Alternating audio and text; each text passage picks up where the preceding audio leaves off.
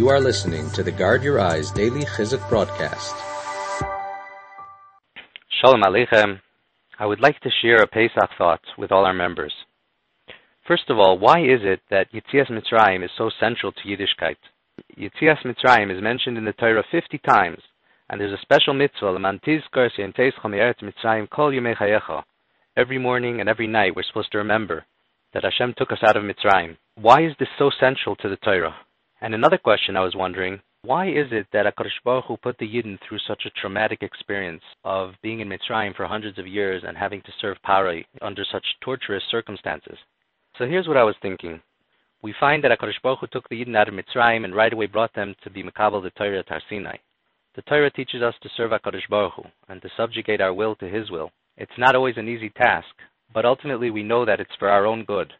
The Pasuk in Dvarim, Parak Yod Pasuk Yud Beis says, V'at Yisrael, Mo Hashem Elokecha shoel meimoch, ki im liyiras Hashem Elokecha, v'leches b'chol derochav, v'le'ahav ha'osoi, v'le'avoid es Hashem Elokecha, b'chol levavcha, v'chol nafshecha, lishmor es mitzvos Hashem, v'es chukosav, asher anochi mitzavcha hayom, l'toiv loch. And now Yisrael, what does Hashem ask of you? Just to fear Him and go in all His ways, and to love Him, and serve Him with your whole heart and your whole soul, to guard all of His mitzvahs and chukos that I command you today for your good. The question is obvious. What do you mean, what does Hashem ask of us? This sounds like a lot. So many things? Is that really so little? I think the answer to that question lies in the words l'toiv loch, for your good. Imagine I would reveal to you that there's a secret treasure hidden at the end of the forest, but you have to go there at night when no one's around, no one should see you going to take it, but you're going to be rich for the rest of your life. So you go there at night and it's raining and it's cold and you're going through the forest and the thorns are scratching your legs. Are you cursing me out for having revealed this secret to you? Of course not. You're full of joy. You're going through that forest with your heart pumping with excitement. You're going to be rich for the rest of your life. You're not thinking about the rain and the cold and the darkness. It's the same thing. HaKadosh Baruch Hu is telling us, what am I asking of you already? It's all for your good. The end of the pasuk says, L'toiv loch. It's all for your good. If you understand that this is a treasure for you, then it's easy to serve Hashem with simcha. Another pasuk in the Torah by the Toichacha speaks about Tachas asher lo yavadeta es Hashem Elokecha b'simcha v'tuv leivav miroiv koil v'yavadeta seivecha. One way or another, we're going to have to work. Chazal say Adam la'amal yulad. There's no way of escaping that. We're not here in this world just to cruise along. I think that maybe that was the idea behind the Yidden having to be in Mitzrayim for hundreds of years, suffering the subjugation to Parai, before HaKadosh Baruch Hu was able to give us the Torah. Basically, the message was, I'm taking you out of Mitzrayim to give you the Torah, to give you the tremendous opportunity to serve me with simcha for your own benefit, instead of serving Parai. But if you're not going to be Mekabel the Torah, and if you're not going to serve me with simcha, you're going to end up serving Parai. You're going to end up slaving for nothing. You're going to end up serving your enemies. You're going to end up being meshubed to your Yetzer Hara, to all the Meitzarim that surround a person in life. It's one way or the other.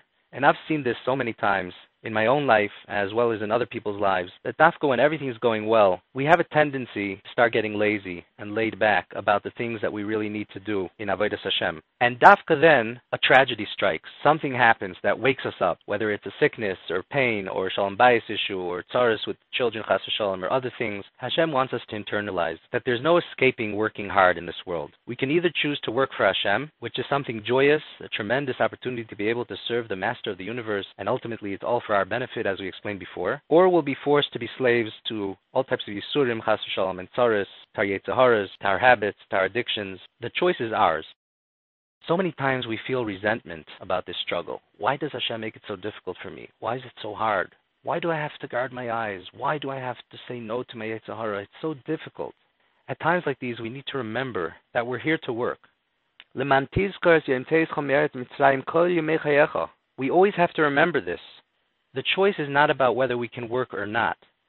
The choice is, who do we want to work for? Do we want to work for Parai, or do we want to work for the Rebbeinu Shleim? So when we have an Isayan, we need to remember this and say, wow, here's a chance to be Mekayim Adam La'amal Yulad for the Rebbeinu Shleim, ultimately for my own good. If I don't do this, I'm going to end up having to work for Parai. I'm going to end up suffering. I don't have a choice about working. I only have a choice for who I'm going to work. When we keep this frame of mind, we can tackle the nisyonis and all the hardships of the Yetzer Hara with simcha, and be mekabel the oil of the Torah, and be zeicha to a true Yetzias Mitzrayim, a Yetzia from the Avdus of Parai to the Bechina of Ve'ata Kervana Mokaim Lavidosoi. May we all be zeicha to a kosher and freilich Pesach. Thank you for listening to the Guard Your Eyes Daily Chizuk broadcast. Pass them on to your friends and help spread Kedusha in the world.